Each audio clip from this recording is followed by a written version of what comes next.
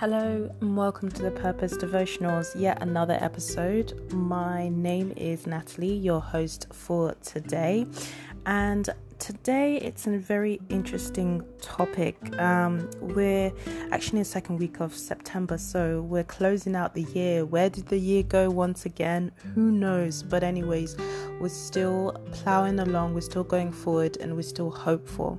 That's the most important thing, that you remain hopeful in everything that you do. So today I wanted to speak about something really interesting because it's something that it's been playing on my mind, and I felt like it's the Lord that's impressing it on my mind. And I thought that, hey, why not? Let me share with everybody else. So the title today is called Your Healing Will Come When You Help Others. Your healing will come when you help others. Now, this is something that I've actually noticed that I can myself testify to. And I guess I'm not sure if it's really spoken about too much. It may do, but I just thought that I would just shine a light on it today. So we all know that we all have a past, we all have a background, we all have experiences that may affect how we may think today or what we may do today. There's plenty of times where, I've been reluctant to do things, and then the Lord has said to me, I'm doing a new thing. You can't base everything on the past. That's the difference between being just a normal person and a believer. That's the separation. We don't go by our past experiences. We go by basically what has God said, what has God promised. And when God promises, he keeps his word, and we see that as proof in the Bible, and I can testify to that according to my life also. So the reason I picked this is because most of us, because we have so much, sometimes we could have different ranges of baggages, different things that we may be dealing with in our lives. But sometimes I think that it helps more when we focus not on ourselves, but when we focus outside of ourselves and we actually help other people. That's when our healing will come. That's when help comes. That's when things get better for us. And I can testify to that because there was a moment where I was looking for work. I had moved to another place, and I was looking for work, and it was just weeks were going and nothing was happening, nothing was moving. And I was just thinking to myself, what do I need to do? And basically, in one of the services, the pastor said to me, not just to me, but he was talking to the congregation. It was like, when you focus on yourself, not only does the issue become bigger, but God wants us to help each other. He wants us to pull each other up. So try praying for other people and look and see and observe what will happen in your own life.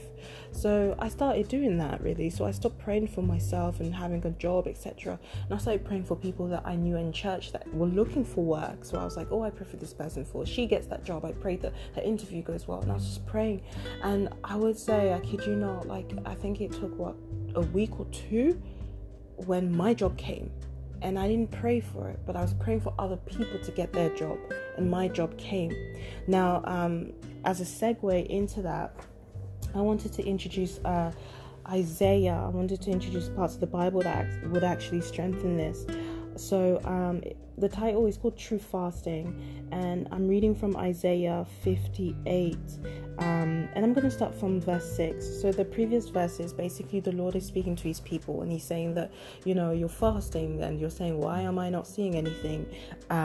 But the Lord is saying you're fasting in vain, because you're fasting and you're fighting, you're using people, your heart, basically their hearts were not right when they were fasting, right? So basically, let me read from verse 6. So verse 6 says, is not this kind of fasting I have chosen, to loose the chains of injustice and untie the cords of the yoke, to set the oppressed free and break every yoke? Is it not to share your food with the hungry, and to provide the poor wanderer with shelter? When you see the naked, to clothe them, and not to turn away from your own flesh and blood? Then your light will break forth like the dawn, and your healing will quickly appear. Then your righteousness will go before you, and the glory of the Lord will be your rear guard. Then you will call, and the Lord will answer. You will cry for help, and he will say, here I am. Here am I. Sorry. So look how interesting this is. It's saying for us to think about others, and then our healing will come as a result of that. And if you remember also when Jesus was saying about how he will separate the goats from the sheep, he said that there will be people saying, oh, when were you hungry, Lord, and we didn't feed you? When did you have no place to stay, and we didn't give you a place to stay? Look at what it says right here. It says that you do it for each other. You do it for the poor wanderer. You do it for the oppressed, the person that needs healing. That's what we are called to do. That's the foundation. We're not called to live this perfect life by ourselves. We're called to pray for others, and we get blessed in turn. I also want to bring out James 5:16. And basically this says, therefore confess your sins to each other and pray for each other so that you may be healed. The prayer of a righteous person is powerful and effective. That's the NIV version. So again, why would it say pray for each other and then it says so you may be healed? That means it's taking our eyes off ourselves and we're thinking about each other, and in us in turn we get the healing. And isn't it so great? Because it's something so selfless, right? Like it takes our minds away from being the center of the world. It makes us stop thinking about our issues as if the world revolves around ourselves. And I know that sometimes when we go through issues, it may feel like, you know what, we are going through these issues by ourselves and no one else is going through these issues. But just focus on the fact that there are other people that are going through other issues, and maybe those issues you don't have the grace to handle yourself. Now, it's not saying that other people's issues are bigger than yours, so yours don't carry the same weight. It's not saying that, but it's just taking your mind off yourselves, and focusing on someone else. And the Lord will cover you. The Lord will take care of you. The Lord will take care of your needs and your desires and all of that. And I think that it actually helps me. I realized to myself that when I notice that, like, you know what, let me focus on this person that needs help. Let me pray for this person. I take my mind off myself and the things that I'm thinking, oh, I need to pray for this, or I need to pray for that. So it's probably something to also give a try and take yourself out of it. So if you see maybe say you're single and you're looking for your husband, and you see you have single friends, hey, try praying for them instead. Try praying for the single girls in church. Try praying for more men to be sent in church, right? Like, you just never know. God loves that cheerful heart, that heart that is caring, that is compassionate for others, because he himself is compassionate, right? He himself is a good God. So when he sees you caring for others, thinking about others, praying for healing for others, and just like being in contending in a place where you're contending for others, for their healing and for their deliverance, will he not do that now for you?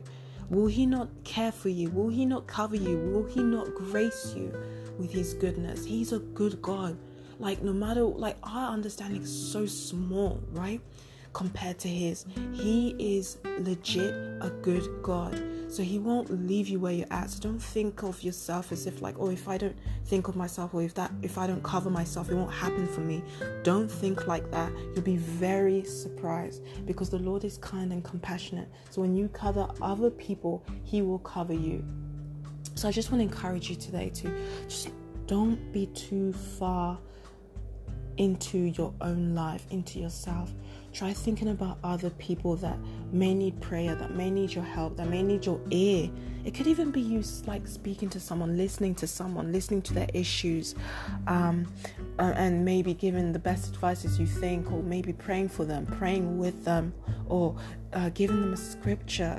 All of that works, especially the word of God. Remember, it says the word of God does not come back to him void. So everything you speak that's backed by the word of God will also have its effect, right? So I just want to remind you guys, don't stop contending for people. Don't stop praying for people. Don't stop thinking outside of yourself and thinking, how can I bless someone? How can I take care of them? One thing I've also noticed is givers, they are always blessed. I've never seen a giver like just asking for help. Like, they are always blessed, because they give, right? So when you have that cheerful giving heart, it always comes back. So I just wanted to encourage you today with this special word again, with another week of the Purpose Devo. And do share any topics you want to discuss also. So I wish you a good week. Do stay hopeful, because the goodness of God is still with us. God is still with us. He has not left us. Doesn't matter where you are or things that you are waiting to happen. It will happen. Keep the faith and be encouraged in Jesus' name. Thank you and take care. Bye.